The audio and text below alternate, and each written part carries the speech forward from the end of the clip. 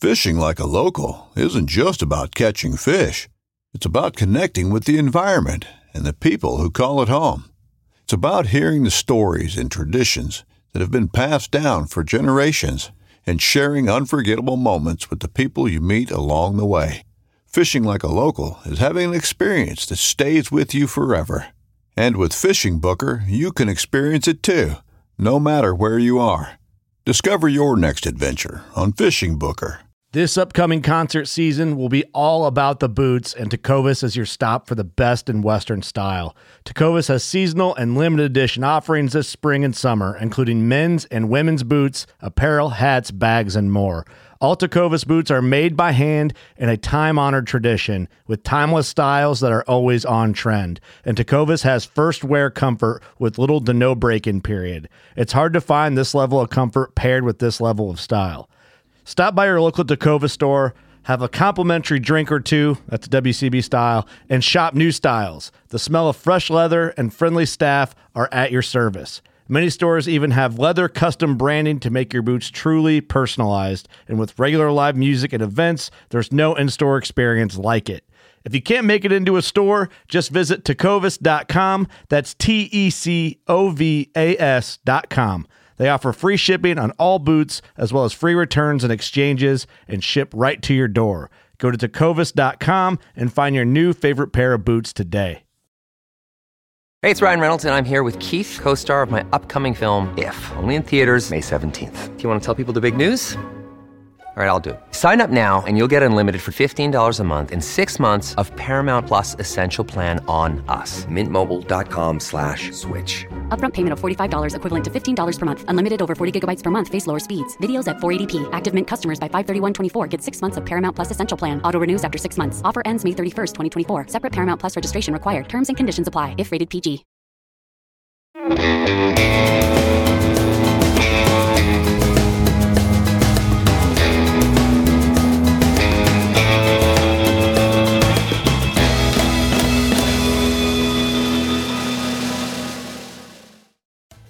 A vagrant is home everywhere.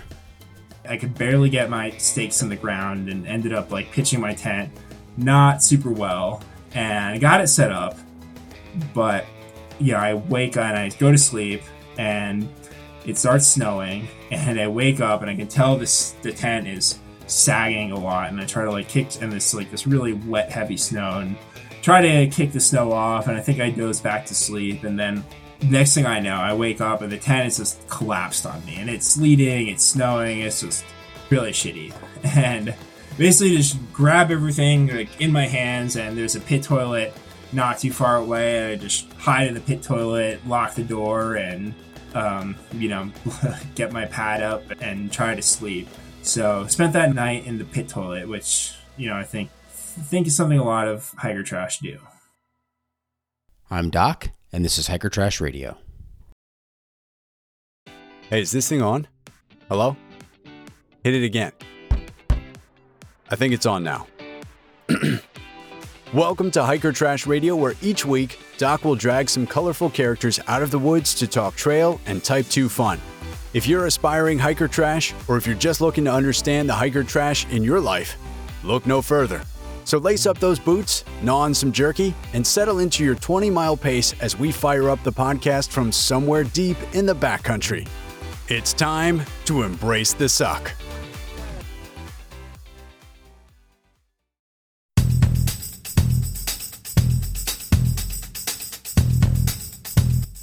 We are stoked to partner with Garage Grown Gear on this episode of Hiker Trash Radio. Garage Grown Gear, or GGG for short, is your online store for all things ultralight backpacking. Dedicated to supporting the growth of small and cottage brands, they've got everything you need all in one place. From ultralight accessories to dehydrated meals to your big three, Garage Grown Gear has everything you need to lighten your load. Based out of St. Paul, Minnesota, GGG is known for its commitment to providing quality ultralight gear, stellar customer service, and free shipping and returns over $40.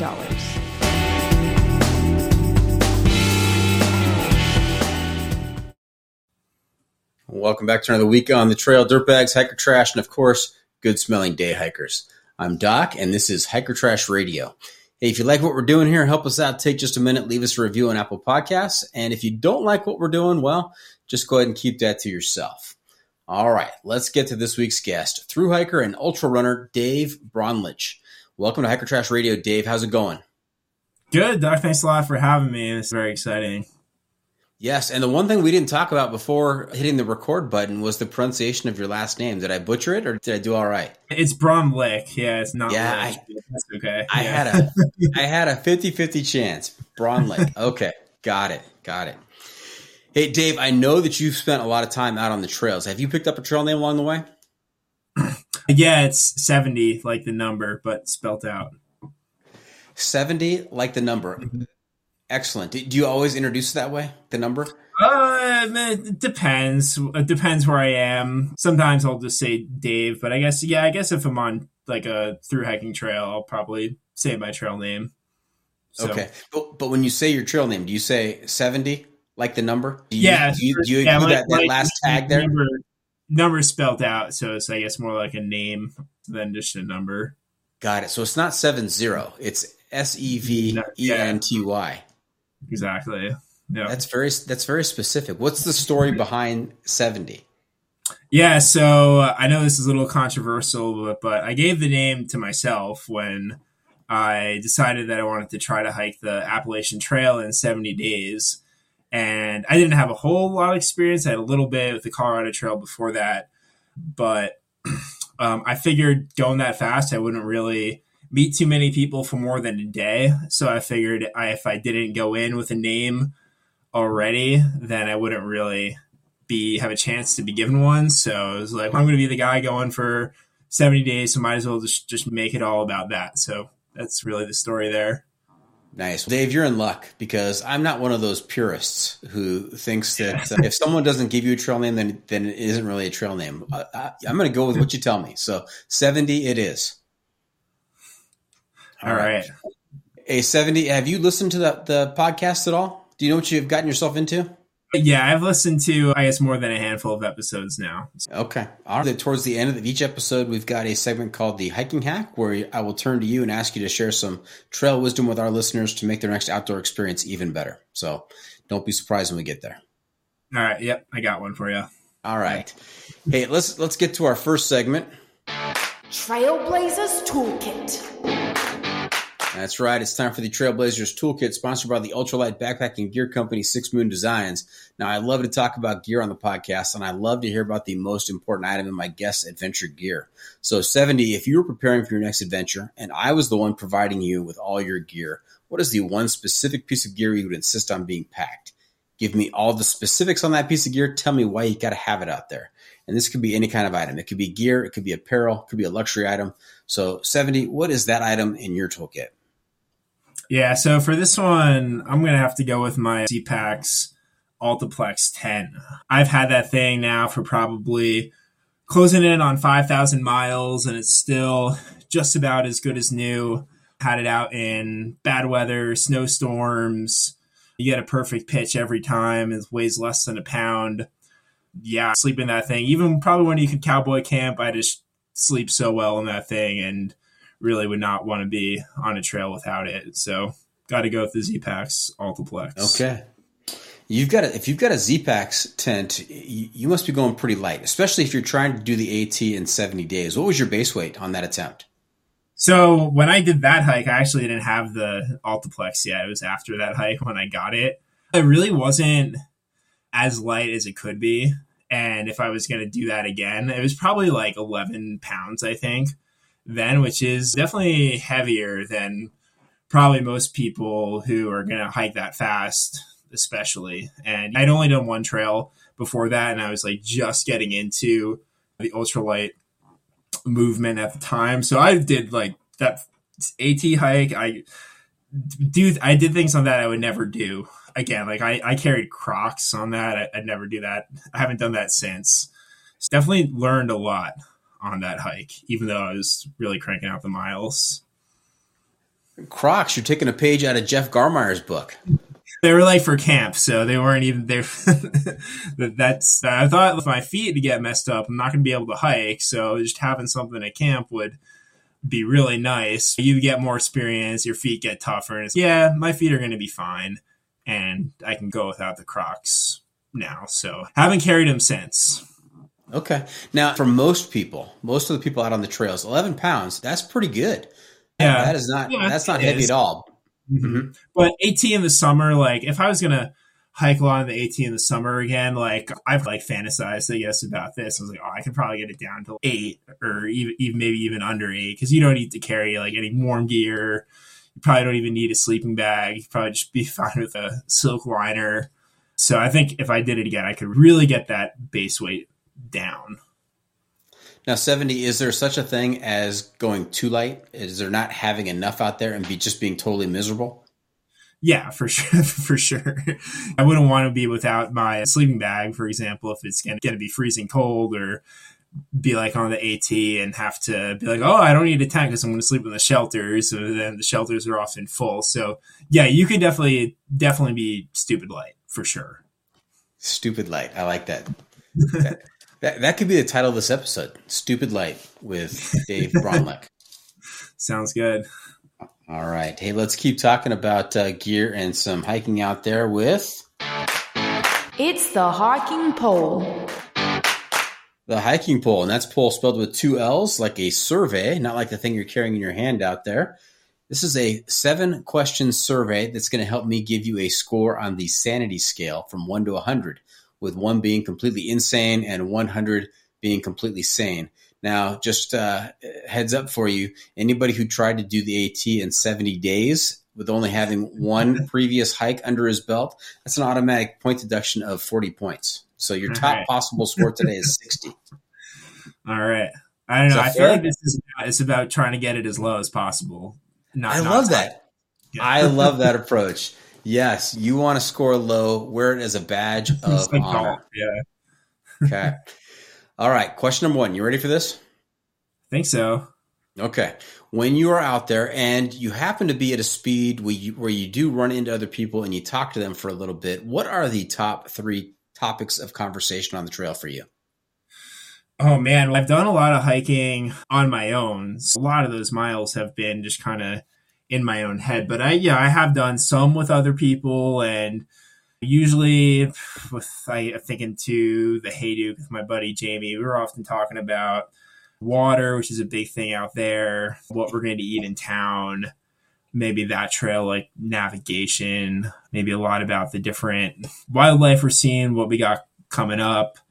Yeah, again, I just don't have a ton of experience with like trail families and like having really social hikes. If you meet someone for the first time, I think the big question you always get asked is like, oh, when did you start? Things like that. So, yeah, I don't know. That's good. That's good. On the Hayduke, I imagine that the topics are water, food, and navigation. Those are probably the three big ones on that trail. Yeah, we can say about any trail. Yeah. And I like the way you gave some extra to your answer, because that also helps me with my scoring. Because sometimes it's not how exactly you answer the answer, but the answer to the question. But sometimes it's the extra information you let slip out that gives me some insight into your state of mind. All right, question number 2: best trail name encountered out there. Oh man, best trail name. I met a guy on the AT, or maybe we had a flyby, a guy named Kitchen Sink. And this was like when I was in Maine, this guy was heading Sobo, and he got the name because he had literally everything you could possibly carry. And I just thought that was really funny. I don't know why. I can't remember what exactly he had, but I just remember that name and just finding it hysterical. And it's not how far that guy actually got, but I guess so you flew by him at 11 pounds, and he probably had how much on his back? Oh man, with the name like kitchen sink, I think people are saying like 45, 50 pounds. Yeah. Brutal. All right. Question number 3, toilet paper, bidet, leaves, snow, or something else? All of the above. Is that an answer? Yes, it is. That is an Yeah. answer. I have not had that response yet, so that's unique.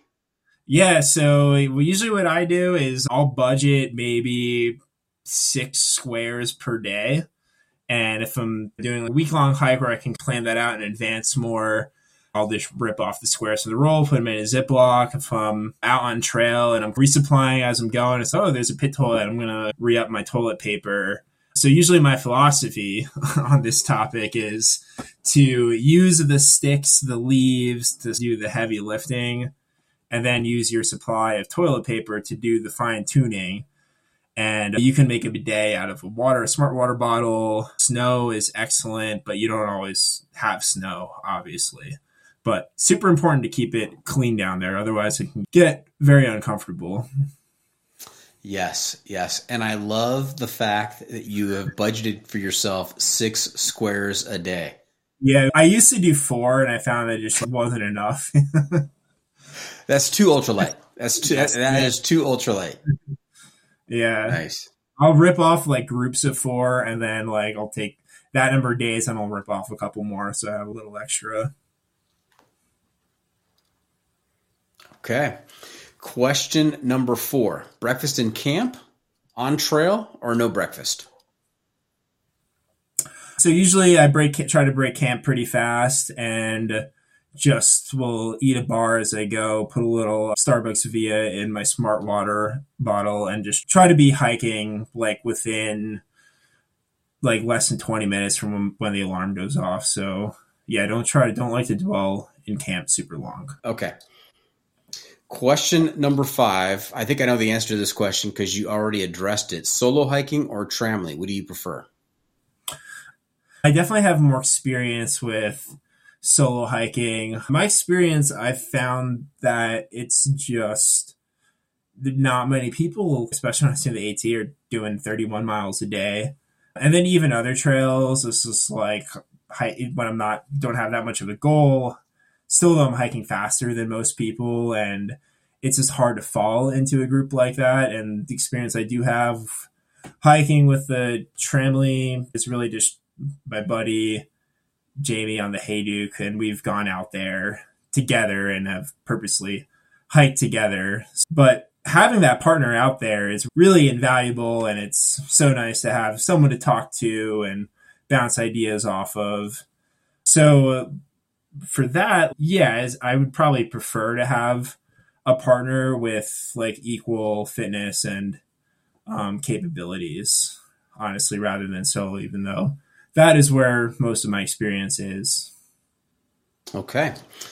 Now, question number 6. I want you to rank the following in order of favorite to least favorite. I'm going to give you 3 items, and you rank them favorite, next favorite, and then least favorite. Okay? Okay, here we go. 5 miles, severe uphill. 5 miles, severe downhill. 20-mile road walk. All right, this is easy. Favorite, 5 miles uphill. Anything uphill is my jam for sure. So that's got to be the favorite.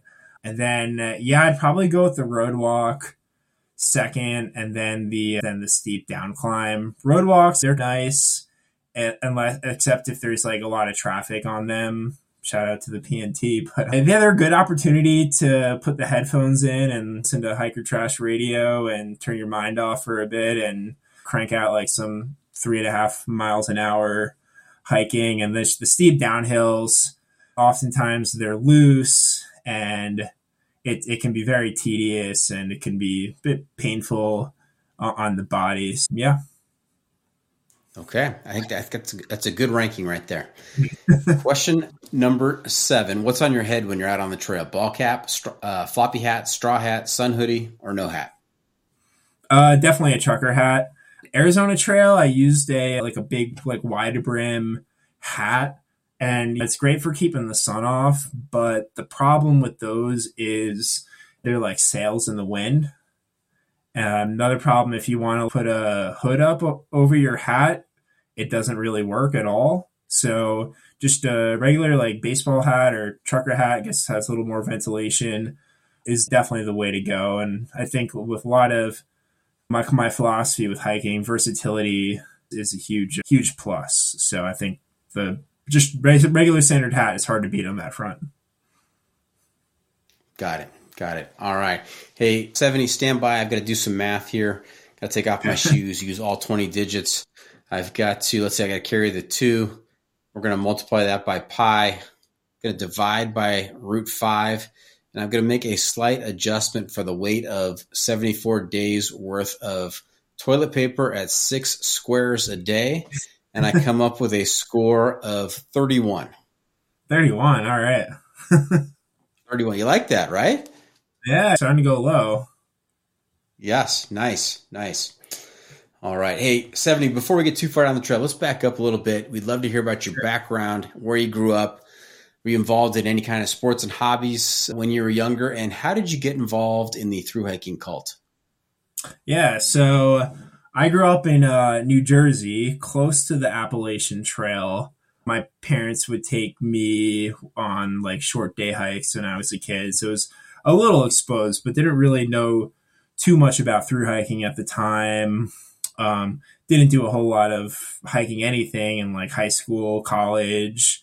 I played football and golf in high school and didn't really do any sports in college. And then how I got into thru hiking. So after college, like I said, I didn't really play any sports. So when I graduated college, I was not in the greatest shape. And at 22 years old, I was like, I really don't want to spend my 20s like fat and out of shape. So started running just to lose some weight and get in shape. And like got better with that and got more into it and started like training for road marathons at first. And this was just for a couple of years I was doing that. And at the time I was living in Portland, Maine, and I like just run my first road marathon the weekend before. And then this weekend was Columbus Day weekend. And one of my friends from college was working up in Maine at a camp and was like, hey, we got the 3-day weekend. Let's go up to the Appalachian Trail. And if anyone's familiar with like Grafton Notch Loop up there, we did like half of it. And that was like really the first time I'd put on a backpack and done any kind of backpacking. And that first day we parked at Grafton Notch, the trailhead there, and we hiked up to the first shelter you come to, which I think was like less than 3 miles. And we only did a few miles, right? And we brought some booze up there, made a fire, having a grand old time. And it's 9:00 and this guy comes into the shelter, and this guy was section hiking the AT Sobo and gets in there and is just like talking to us real quick and then goes to bed. And I remember he told us his name was Cautious. And I thought, I didn't even know what the concept of a trail name was at the time. So I was like, what kind of name is Cautious? What were this guy's parents thinking? Exactly. And then we sleep. I get a restless night's sleep. I guess I slept a little bit in the Baldpate Mountain shelter there. And we get up in the morning. I remember this guy just eats a Snickers bar and is gone. And me and my 2 buddies were taking forever to get packed up. And I was just in awe of this guy who came in at 8:30 and p.m. and was like gone right when the sun came up. And I was like, and so, yeah, that kind of really planted a seed. And then the next summer after that, I got a bunch of cheap gear and did a section of the AT in New Hampshire. And really, that was how I got involved and really loved it ever since, and did the Colorado Trail. The next summer, that was 2018 when I did the Colorado Trail, and really have been trying to take advantage of my summers like every year since, and doing more and more hikes and more trails. Yeah, that's the origin story. Okay. I have some follow-up questions there. Yeah. Number one, what position did you play in football in high school?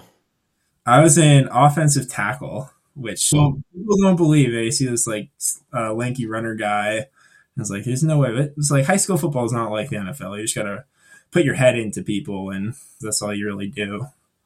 Nice. Now, you also did not mention that you were a runner in high school, yet when you finished college, you took up running, and it sounds like you ran a marathon in fairly a short time period. Not really. It was a few years for sure. It was Okay. like 2013 when I graduated college, and I didn't do my first marathon until 2016. And how did you get into running? I just decided one day I was tired of being fat and go for a run. And I could barely do a mile. Like that first mile I did, aerobically, that hurt more than any ultra I've done in the last 7 years that I've been doing ultras and marathons. Yeah, and then it just snowballed. I did the road marathon and then tried to qualify for Boston and did that. And I was starting to get into researching the Appalachian Trail, found out about ultra running and have gotten into that. It's a whole rabbit hole we could go down. Oh, we will, sir. What's your, just curious, what is your fastest marathon time? 2:56. That is impressive. It's good, but it's not super good. Yeah, it's good. Sub 3, yeah.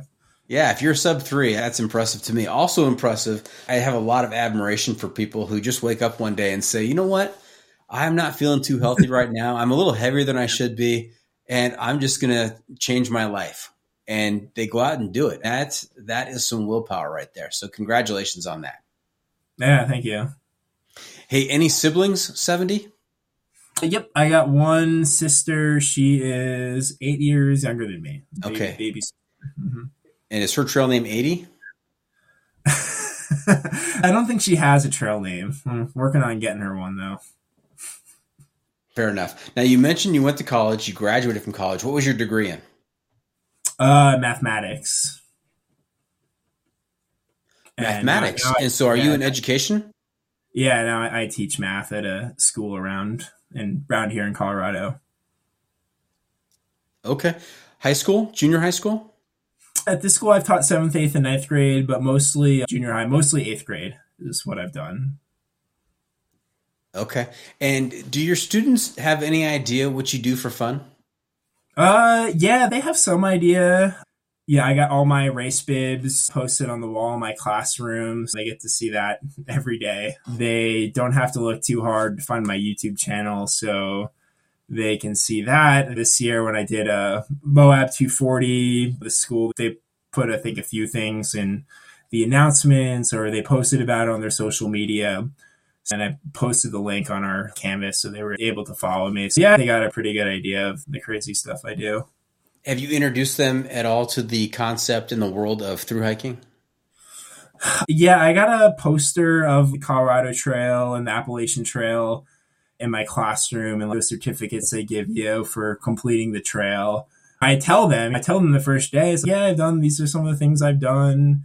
And then they'll like, I know you have a background in education too, and they, as well as anyone, I'm sure that they don't always listen to what you say. So they'll be like, they'll go walk back to the Appalachian Trail poster and be like, Mr. B, did you hike all this? I'm like, yep, all that, Georgia to Maine, and that one over there too. Mr. B, I love it. I love it. And you know what? The fact that they are exposed at the junior high age to ultra running, to marathon running, to thru hiking, what you're doing is you're planting a seed, because that's what happens is that you hear about something, and some people come to it very late in life, right? There are people out there on the trails who just picked it up after they've retired. And you have others who pick it up at a very young age because somebody has mentioned something to them. Something has shared something with them. And that's what you're doing. You are planting that seed and hopefully inspiring the next generation of outdoor adventurers. Yeah, hopefully. I'm waiting for the day a former student reaches out and messages me that I inspired them to do a thru hike or an ultra run or something like that. Hasn't happened yet. They're all still pretty young. Yeah, it will. Guaranteed. Guaranteed. All right. Hey, we're going to take a quick break. We're going to pay some bills, hear from the advertisers. And when we come back, we're going to get into some stories from the trails, because I know you have some stories. You tried to do the AT in 70 days. You were out on the Hayduke. You were on the Colorado Trail. There are some stories there for sure. So stay tuned. We'll be right back. Hey, it's Kaylee Cuoco for Priceline. Ready to go to your happy place for a happy price? Well, why didn't you say so? Just download the Priceline app right now and save up to 60% on hotels. So whether it's Cousin Kevin's Kazoo Concert in Kansas City, go Kevin, or Becky's Bachelorette Bash in Bermuda, you never have to miss a trip ever again. So download the Priceline app today. Your savings are waiting. Go to your happy place for a happy price. Go to your happy price, Priceline. Hey there, hikers. Ever conquered a peak only to find your feet a battlefield of blisters and hot spots? It's enough to make you want to pack it in and head home. But what if there was a way to hike harder, longer, and with more comfort? Introducing Creepers Merino Toe Socks. Made with ultra-soft merino wool and seamless construction, these socks are designed to minimize blisters and hot spots, even on the most demanding trails. Imagine this. You're miles into your hike, the sun is shining, and your feet feel light and airy. You're not worried about blisters or hot spots, just the beauty of the wilderness surrounding you. That's the power of Creepers socks. Don't let blisters hold you back from your next adventure. Get your hands on a pair of Creepers Merino Toe Socks today and experience the difference. Visit the website by following the link in the show notes to get 10% off your order. Make sure to use the discount code HTRadio to let them know Doc sent you. Look, Bumble knows you're exhausted by dating. All the must not take yourself too seriously and 6'1" since that matters. And what do I even say other than hey? Well, that's why they're introducing an all-new Bumble with exciting features to make compatibility easier, starting the chat better, and dating safer. They've changed, so you don't have to. Download the new Bumble now.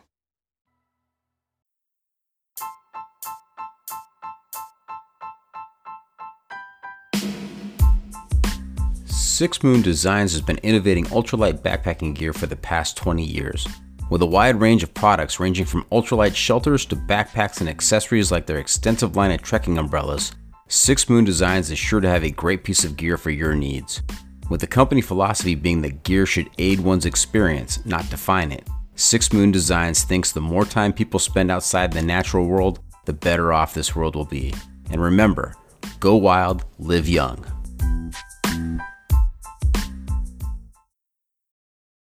Families have a lot going on. Let Ollie help manage the mental load with new cognitive help supplements for everyone 4 and up, like delicious Lolly Focus Pops or Lolly Mellow Pops for kids. And for parents, try 3 new Brainy Chews to help you focus, chill out, or get energized. Find these cognitive health buddies for the whole fam at ollie.com. That's OLLY.com. These statements have not been evaluated by the Food and Drug Administration. This product is not intended to diagnose, treat, cure, or prevent any disease.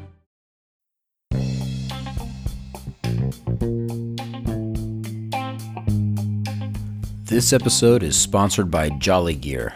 Are you tired of compromising between the ventilation of a button-down and the full protection of a sun hoodie? With the Triple Crown button-down, you can have the best of both. Plus, their fun standout patterns will have you the talk of the trail. Visit them at jollygear.com. Thru Hiker owned, Jolly Gear, where fun meets functional.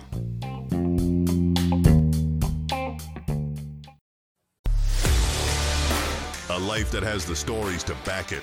A life to be proud of. It's a Winchester life. Yeah, baby. 6'8" Western. Oh, mule deer, baby, right there. Tune in every Tuesday at 7 p.m. Eastern on Waypoint TV. And welcome back. We were talking to Dave Braunlich, a.k.a. 70. And we heard a little bit about his background, his college experience, how he got involved in both running and hiking. And now I'd like to spend a little bit of time talking about your adventures out on the trail. Now, I know we talked about your trail name being 70 because you were attempting to do the AT in 70 days, which by my calculation is you have to average over 30 miles a day in order to achieve that. Is that about right? Yeah, in 2019, it was 31.3 miles a day is what the average worked out to. So I'm sure now it's 31.31 maybe. Now they added a couple extra miles to it every year. Now, did you reach your goal? Did you complete it in 70 days? So ultimately, the short answer to that question is no. Maybe because I picked my own trail name. That's why it didn't quite work out, but no. So basically, I made it to Monson. I went northbound, and I made it to Monson in 68 days. And those might not be as familiar with Appalachian Trail. Monson is the last town in Maine before the 100-mile wilderness. So from Monson, you only got 114 miles to go. And I had a plan to meet a friend and do Katahdin and finish in 71 days. So it's, beautiful morning. I'm hiking down the trail. I'm like, all right, I'm going to get into Monson, get my box, get a bite to eat, and be hiking out of here this afternoon with that plan.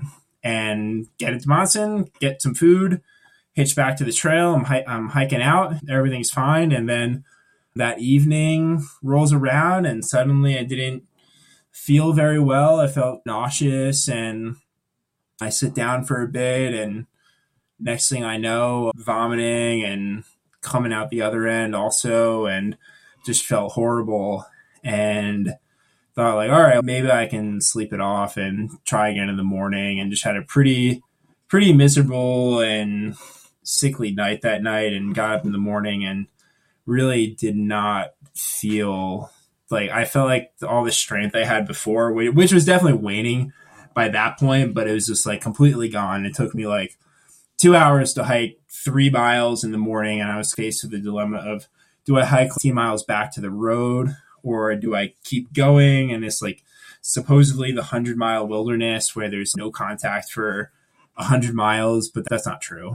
And I like turned my airplane mode off and was able to have a bar service, and was able to call the hospital, or not the hospital, the hostel, Shaw's, definitely not the hospital. And they're like, yeah, there's something going around the hostel. There's a few people sick. And they told me I could hike like a mile and take like a blue ribbon trail to a cul-de-sac, and they could pick me up. So yeah, I got, that was like day 69. And I remember I looked at then gut hooks of where I turned off the AT to that cul-de-sac, and it was like 99.4 miles to go. So it's like at less than 100. And at that point, you'd done over 2,100. 100 is just nothing. But I didn't really have the time to recover from the illness and get back out there, and then get back for work, which is part of the reason I was trying to go so fast.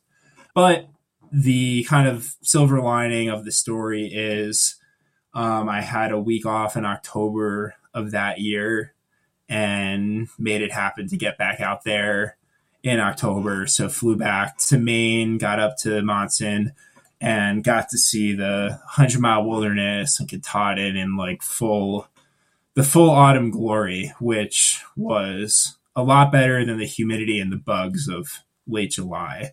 And it was just indescribably beautiful that time of year up there. So it was definitely a bit of a silver lining. And then it ended up being 74 on trail days, if you don't count the days I was off trail between getting off from being sick and then getting back out there. So that's why easier just to say 74. Got it. But it does not roll off the tongue as well as 70. So I think 70 is still the appropriate trail name. You can't be 74. Yeah, and it was the whole journey, right? I was going for 70 days. And then the last week is probably going to be 71. And then the illness thing happened. And it was all right, 74. And yeah, made the AT happen that year, which was the ultimate goal. So now it makes sense that you try to do it that quickly because you are a teacher. You have your summers off. You do have commitments back in the fall. And so I can see the pressure there. But it's pretty bold. It's pretty bold to not have done a hike of that length before and say, you know what, I'm going to do it during my summer break. I'm going to do it in its entirety during my summer break, get it done in 70 days. What kind of training did you do leading up to that? Did you know this was going to be a heroic effort and you had to train accordingly, or did you just show up with what you had and just gave it a shot? Oh, I definitely trained. So I first had the idea 2018. So I did the AT in 2019. And 2018, when I was hiking the Colorado Trail, I was doing the math in my head. It's it's 30 miles a day, and I'm hiking 30 miles a day out here, and it doesn't feel too bad.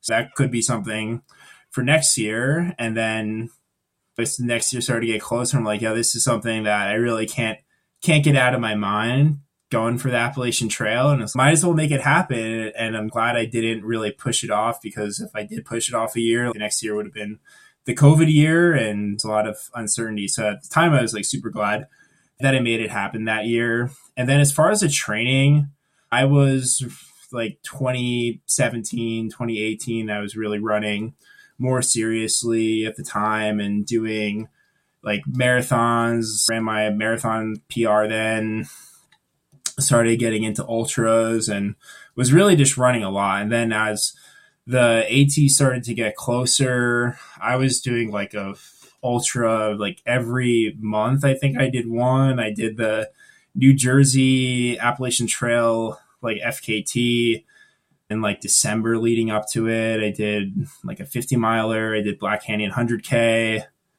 and then like 2 50 milers after that. And then as it started to get a month out, I was running like 100 miles a weeks. So I was definitely trained up for it. And people say you can't train for a through hike, which I think is a load of crap.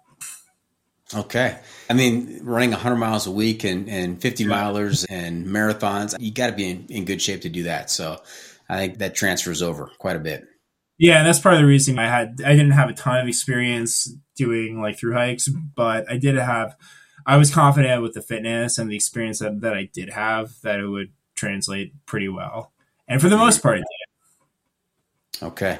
Now, other than the painful finish, having to come off trail and getting sick, is there a favorite story that you have that you tell either your students or family members who ask about your hike? The Appalachian Trail, that's a big story. The one where I got sick and had to come back. I mean, a lot of it was, just like putting in the big miles, like early 4:30 a.m. starts, and especially towards the end when I couldn't hike as fast, it was like 10 p.m. going to sleep, which was tough. Mm-hmm. Yeah, I was pretty good, lucky with weather. I met my parents and my sister at a bunch of points along the trail, like Harper's Ferry, New Jersey. They came up to New Hampshire, so it was good to see them out there. But yeah, I don't know. There's not like another like individual story that really comes to mind besides the big one there at the end. Okay, and are your parents and your sister generally supportive of your finances out there? Yeah, super supportive. Nice. Mm-hmm. Now, knowing that your students might be listening to this podcast, I'm not sure if I should ask this next question, but I'm going to go ahead and do it. Sure. 70, are you hiker trash? Hiker trash? I would say yes when I'm on trail. Yeah, for sure. And I think it's something that you got to embrace. And I guess I do the hashtags on Instagram. So nice. And was there a particular moment on trail where you had a hiker trash moment that convinced yourself that, you know what, I have met the requirements of? Yeah, I think there could be a few things that are a rite of passage, but one I think for sure is a rite of passage is spending a night in a pit toilet, which I had the privilege of doing. And this was on the Arizona Trail, the end of 2019. And I had some time off then around the holidays. I was like, I'm going to go do the southern half of the Arizona Trail, the end of December, the beginning of January. Because it's warm there, but I knew there was high elevations, but it was not warm there for the most part. So I was getting close to Tucson, and if you're familiar with the AZT around Tucson, it goes up and over the two sky islands. I think it's like one of them is Mount Lemon. I forget the name of the other, but it goes like way up there from 3,000 feet to 9,000 feet, something like that. And there was a forecast for a snowstorm one night. And I was supposed to get picked up by a trail angel at this road that goes up to Mount Lemon like the next morning. And I'm looking at the miles and it's okay. I can either camp and then just have a couple miles in the morning, but I got this snowstorm coming. So I don't know. I don't really want to get snowed on. So I decided, okay, there's a campground at the road. So I could go up there, get to the campground, make camp, and then just get out of there in the morning. And hopefully the snow won't be too bad. So I decided to hike into the night a bit and probably till 10, 11 and made it to the campground, made it to the road, and it hadn't started snowing yet. And okay, we got these, developed campgrounds with picnic tables and toilets and should be nice. And I get there and it's like, okay, it's a developed campground and I got a non-freestanding tent and the ground is like cement. And I could barely get my stakes in the ground and ended up like pitching my tent not super well. And I got it set up, but I wake up and I go to sleep and it starts snowing and I wake up and I can tell the tent is sagging a lot. And I try to like kick, and this really wet, heavy snow, and try to kick the snow off. And I think I doze back to sleep. And then, next thing I know, I wake up and the tent is just collapsed on me and it's sleeting, it's snowing. It's just really shitty. And basically just grab everything like in my hands and there's a pit toilet not too far away. And I just hide in the pit toilet, lock the door and, get my pad up and try to sleep. So spent that night in the pit toilet, which, I think is something a lot of hiker trash do. Yeah, that is the prerequisite according to IB Tat. He says that's how you earn the hiker trash nickname, is that you spend the night in a pit toilet. Now, what are some of the luxurious moments of sleeping in a pit toilet? Was it aromatic? Were there flies in there? It wasn't horrible. It really wasn't that. The smell wasn't that bad. And I was out of the snow, which was definitely a luxury, and there's enough floor space for you to lie down fully. So it's really, if the smell and the flies aren't bad, it's really not the worst place to spend a night. All right. Congratulations on standards. Got to be pretty low, but congratulations on that. Hey, any other memorable moments from the AZT?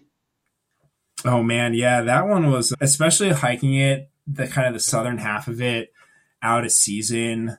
Yeah, I got up until the Superstitions and the Four Peaks Wilderness. And the Superstitions, I think there is a burn like the year before, and the ground gets like really loose after a burn, which I never experienced before.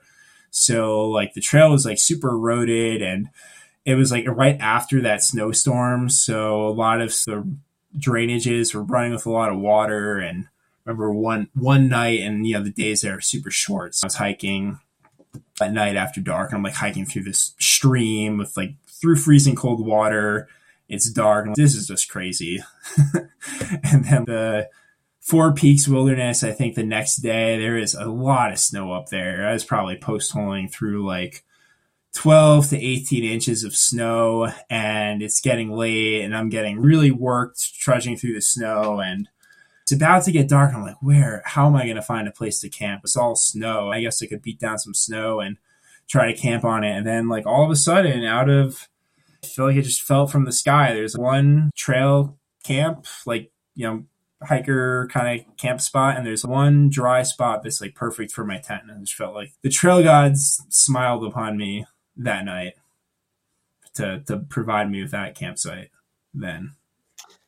Every once in a while, the trail gods will shine through in those miserable moments. So they found you. Yeah, the next day, it was like 2 more miles of that. And then I hit this road, and TV had driven down the road, and I found that like tire win. I was just so happy to have that to walk in. I remember I was like starting to sweat and like just took off my shirt and was like steaming and just so happy to find a tire well to walk on. So it was amazing how the smallest things can make you really happy out there. Yeah. Let's talk about, speaking of looking for a place to put your foot and finding the trail, let's talk about a trail that's not really a trail. It's more of a route, the Hayduke. That is one of the toughest ones out there. How did it go with you and Jamie? Yeah, my buddy Jamie. Yeah, so first of all, we have not hiked the entire thing. I've hiked most of it. So the Hayduke, it starts in Arches, at least most people do. And it goes through like the 5 Southern Utah National Parks, down and through the Grand Canyon, and then it comes back up to Zion. And the parts that we've done, or that I've done like one section without Jamie, is like from Arches to Zion, but via the Grand Canyon bypass alternate. So if you look at the guidebook route, like the Grand Canyon Bypass alternate is not on there. It's something you have to do your own research about and together from different sources that are on the internet. So, and that's part of the kind of magic of the Hayduke is it is a pick your own adventure in many ways. So that's the adventure that we chose for it. Okay. And were there any moments where you thought, I have no idea where I am right now? Were we completely lost? No, I really did my homework on it and had the guidebook and would sit down with it and open up CalTopo and put in all the waypoints and all of the descriptions. And yeah, and then that works super well. And the first couple times we've done it in sections over the past few years, like week-long sections. And the first time we had all the paper maps as a backup and just found that we never really needed them or were using them at all. So this past summer, when we went back for the last session, we just didn't even take the paper maps. We just used the CalTopo that I made. And yeah, that works fine. And even like the tricky parts, it takes all the guesswork out of it. You're at a part that you know is tricky, but you just hit the thing on the CalTopo and it says exactly where you are. And as long as you know what to look for with like footprints or cairns or there's a pour off here, obviously we're not going down there. So maybe look up to the left and there's going to be a way to get around the pour off. Got it. Now, it is not a heavily traveled trail yet, is it? Did you see a lot of people out there? No, it's not like the AT or the PCT. Right. You're not going to see too many people out there. You'll see footprints for sure. Like you'll see evidence of people out there, but we've gone for 3 different sections. And the second time we actually ran into a guy who was hiking the Hayduke solo. He started with a partner, but by the time like we saw him a few hundred miles in, he was by himself and he joined us for a few days. So that was like the closest thing I've had to trampoline hiking with 2 other people. And is Jamie an experienced hiker as well, or is he just tagging along with you? He's not as experienced as me, but he's got a lot of experience with running and ultra running and is pretty fit. And yeah, we just have a good kind of hiking chemistry. So, yeah, when we're out there, it's definitely a good fit. Now talk about that a little bit. What do you consider good chemistry, good trail chemistry? And is trail chemistry? I think a big part of that is just hiking at the same pace. And one thing I said, I think earlier, is that I really value simplicity when hiking. And when you start to have trampoline or hike, even with just one other person, you're increasing the complexity because now instead of having to make decisions for one person, you're making decisions for 2. And when I'm hiking by myself, okay, if I want to keep going, that's solely up to me. Or if I want to do this alternate, it's solely up to me. But then when you have another person, does the other person want to do the same thing, or do they want to camp? Are they tired? Are they hungry? So when you're on the same page on a lot of those things, then it really, I think makes it more fun. And having that other person to just talk to or bounce ideas off of, and then you're usually going to be on the same page about like what you want to do or how many more miles you want to go. And so things like that. Got it. And how much of the Hayduke is left to do for you guys? So for me to have continuous footsteps from Arches to Zion, there's actually only one section that I'm actually thinking of going back next week to complete with the short days and the cold. And that'll probably be going solo, but it's only 40 miles.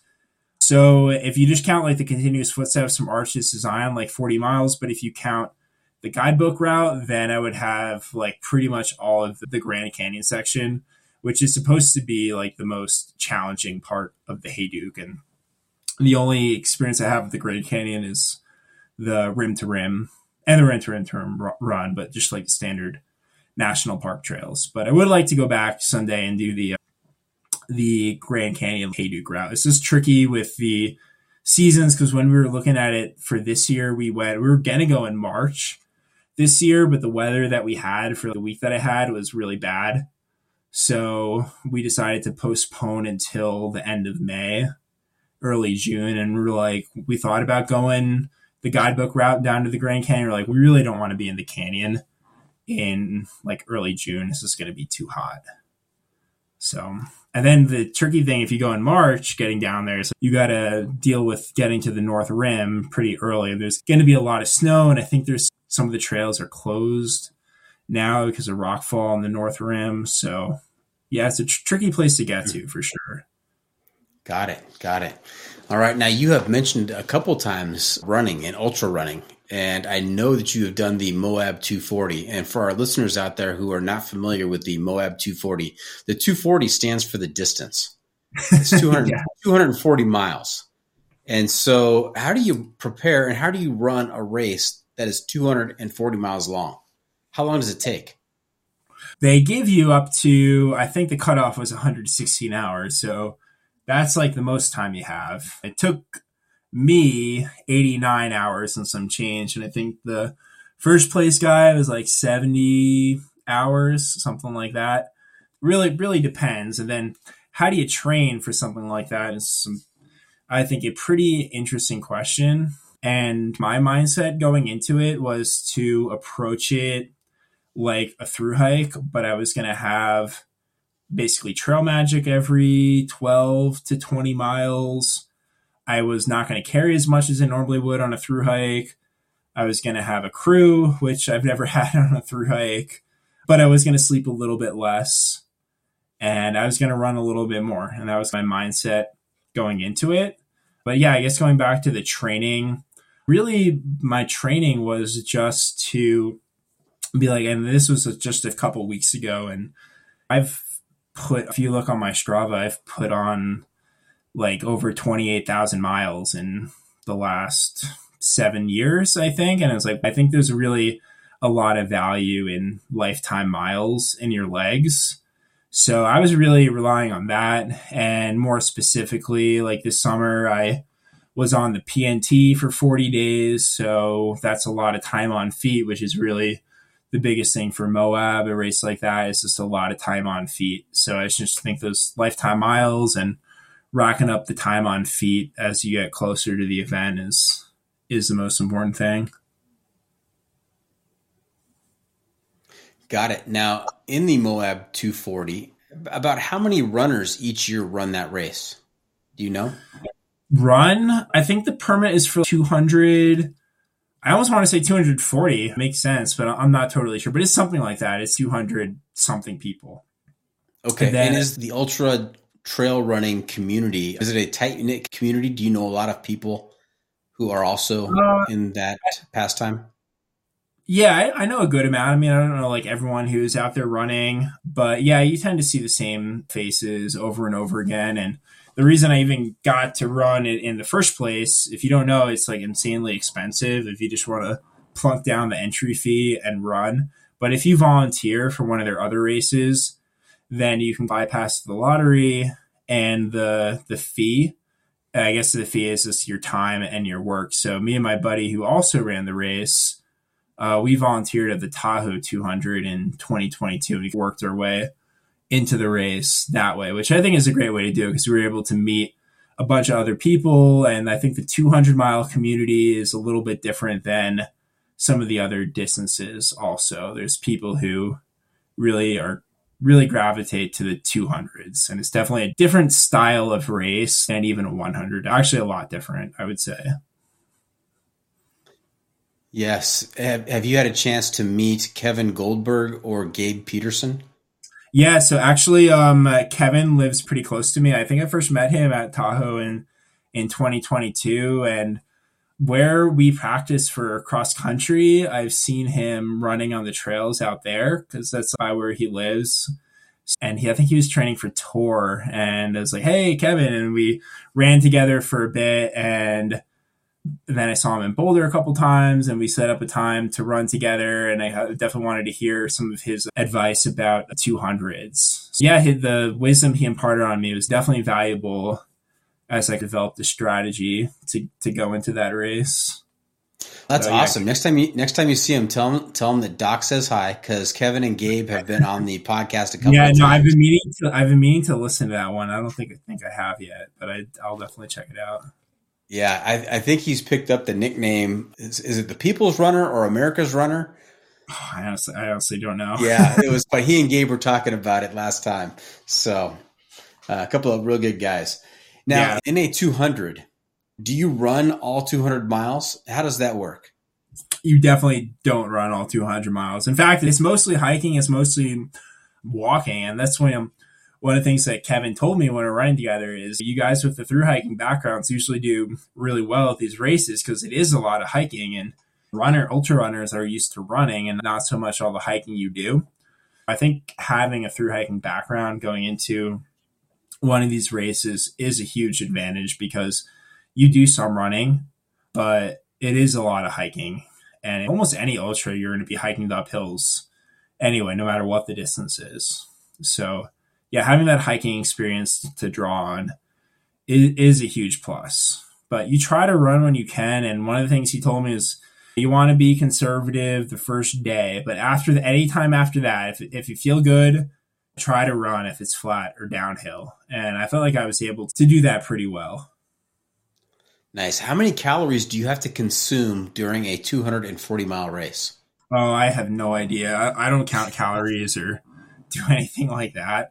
But one of the great things I said is, you have like trail magic essentially every 12 to 20 miles. And at these aid stations are like typical ultra running aid stations that have like Oreos and pickles and chips. They have that if you want that stuff. But usually you get there and the race is so long that after the first few aid stations, like the runners get there at such varied times that you're usually, at least for me, I was like a lot of times only one at the aid station, and it's all the food is like made to order. So they would have like burgers, burritos, pancakes, and you basically just tell them what you want and they make it right there for you on the spot. And they'll change up the food that you want or the food that they offer depending on the time of day. So they'll have like when it's nighttime and it's cold, they'll have soups and broths and things that you want when it's cold. Like daytime, they'll have burgers. Breakfast, they'll have the burritos. So yeah, it really is like having the trail magic. That's awesome. Yeah. Fantastic. All right. Hey, what is next for 70? What's the next big adventure? Going to be a little bit cagey on that, but suffice to say, next year is going to be a big year, and just follow me on to find out more. And Instagram, it's just my name at David Braunlich, Braunlich. All right. Very mysterious. We'll have to tune in and see what's going on. Hey, 70, you know where we are right now? This is a pro tip insight thing, or is that what it's formerly called? Hiking hacks. That's right. It's time for hiking hacks. And this is the time where you get to share some trail wisdom with our listeners to make their next outdoor experience even better. What do you have? All right. So my hiking hack is to carry a sit pad, or as I like to call an ass pad, because it's super versatile. They don't weigh much. You can get your like Z-Lite sleeping pad, the accordion style one, and just cut out like a square that's just big enough for your bum, and that'll make any break spot like way more comfortable. And it's got other uses. If you're getting up to take a leak in the middle of the night, you can stand on that and your feet will be a little warmer and you won't drag dirt and grime back into your tent as much. When I was hiking the PNT, mine actually fell out of my pack on this one road walk. I was like getting a water bottle out and it just fell out, and it was like miles later. It's shit, I lost it. And I had to go without it for a few days until I could have a new one sent to me. And I was really missing it. So for the amount of comfort you get for the weight, I think it's an obvious thing to take with you. So nice. The sit pad. Very good. Yeah. So there you have it. We are just about done here. Hope our listeners enjoyed our time with Dave. Want to thank him for joining us this week. 70, you already mentioned your social media. You also mentioned a YouTube channel earlier. Is it also your name? Yeah, it is very creatively also just my name. Sometimes I go David, sometimes I go Dave. YouTube is, just at Dave Braunlich. I think Instagram is David. So I'll also try to get that synced up. But yeah, YouTube, Dave Braunlich. Got a few Hey Duke videos up there, Tahoe Rim Trails. Yeah, give me a view on YouTube. Yeah, Instagram's a little bit more formal with the full name, right. David. Yeah. Okay. Hey, remember to check out Hiker Trash Radio on social media as well. We're on Facebook, YouTube, Instagram, and TikTok. And if you have comments or clips you want to share with me, you can send it to me at hikertrashradio@gmail.com. Off the beaten path. Now, unfortunately, we can't always be on the trail, and when we're not, we need to find a way to get our adventure fix. So, 70, I'm going to ask you to share some outdoor adventure media with our listeners to help them get by. This could be a book, a movie, documentary. Right. We call this segment Off the Beaten Path, and it's sponsored by the outdoor clothing brand Magnet Designs. What do you have for us? All right. Is it okay if I give you two? Absolutely. Okay. All right. So these are both books I read earlier this year. First one is called In the Heart of the Sea. It's about a whale ship that got attacked by a whale, and the ship sank, and they had to live off the whale boats for months at a time. And what happened to them is pretty insane. And I remember reading that book. It was hard to put it down at the end. So highly recommend that one. The other one. Did they make a movie about that? I think they did, but I didn't see the movie. I only read the book, and I heard the movie wasn't that good. So I was like, yeah, I didn't see the movie either. And hearing you talk about the book, now I am doubly intrigued. I have to get that. Yeah, book. It's a good read. It was written, I don't know, like more recently than the next one I'm going to give you. So it's an easy read. Yeah. And the next one I'm going to give you a book I read earlier this year. Also, it's called. And of course, I'm blanking on it now. It's called The Worst Journey in the World, and it's about Robert Falcon Scott's South Pole expedition in the early 20th century. And it was written by someone who was on the crew for that. And just the amount of resources and how long they were down there for that expedition. One part they made a side expedition in the winter, right when it's dark, to steal a penguin egg for the sake of science. And just what they went through to get that penguin egg is absolutely insane. And it makes ultra running and through hiking look like a trip to Disney World. But that book definitely is a denser read, being written early 20th century. It's not a page turner for sure, but the good parts are really good. Okay. Both excellent recommendations. And I love the old time explorers. And yeah, I don't know. I think modern adventurers we're pretty spoiled. We've got a lot of resources at our disposal. For sure.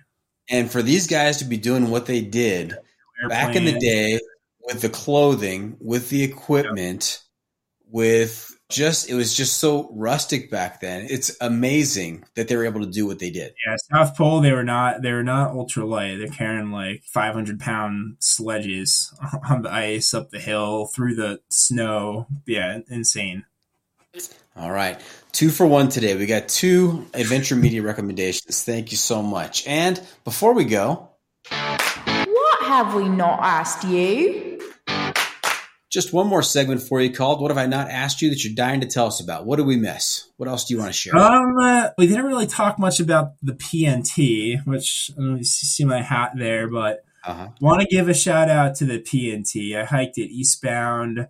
Actually didn't quite get to them as part of my plan for next year is to go back and finish the last 100 miles and change. But the PNT, if you're sick of the crowds and trying to get a PCT permit and all that BS, the PNT is an awesome trail. It's not all finished, and there are some roadwalks. The roadwalks is an opportunity to eat pizza and drink beers on the way, especially on the Puget Sounds. I definitely want to give a shout out to the PNT. You can definitely find some solitude out there, and it's not as rugged as some people might think. It's definitely going to be more blowdowns than some of the other trails, but I just highly recommend it. I had a great time on the PNT this summer. Okay. We are finished. I want to thank you for coming on the podcast, Dave. We wish you the very best in your future adventures, whatever those might be. And we'll hope you'll consider coming back at some point and sharing some stories from those adventures. I'd love to, yeah, maybe after that. Okay. Fantastic. As we close up, any shout outs to friends and family or students? I'm not going to name any of the students, but I'll just give them all a blanket shout out because I know they'll be listening. So shout out to my 7th and 8th graders. Don't forget to do your homework. Yeah, I'll give my parents, my sister, my buddy Jamie I've hiked most of the Hayduke with. Yeah, I think that's it. Okay. All right. Hey, thank you for tuning in. Always remember the trail is the trail. It doesn't care if you want to go downhill. It doesn't care if it's almost dark and you're looking for a campsite. It doesn't even care if it's snowing and there's already hiker trash in the pit toilet. The trail is the trail. Embrace the sock.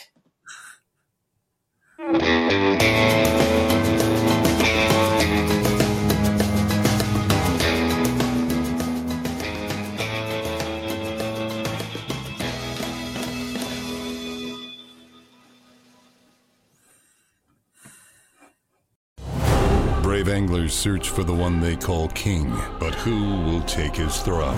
Tune in to Waypoint TV's Battle for Silver, Saturday, May 18th from 12 to 6 p.m. Eastern, presented by Abyss Battery. Waypoint TV.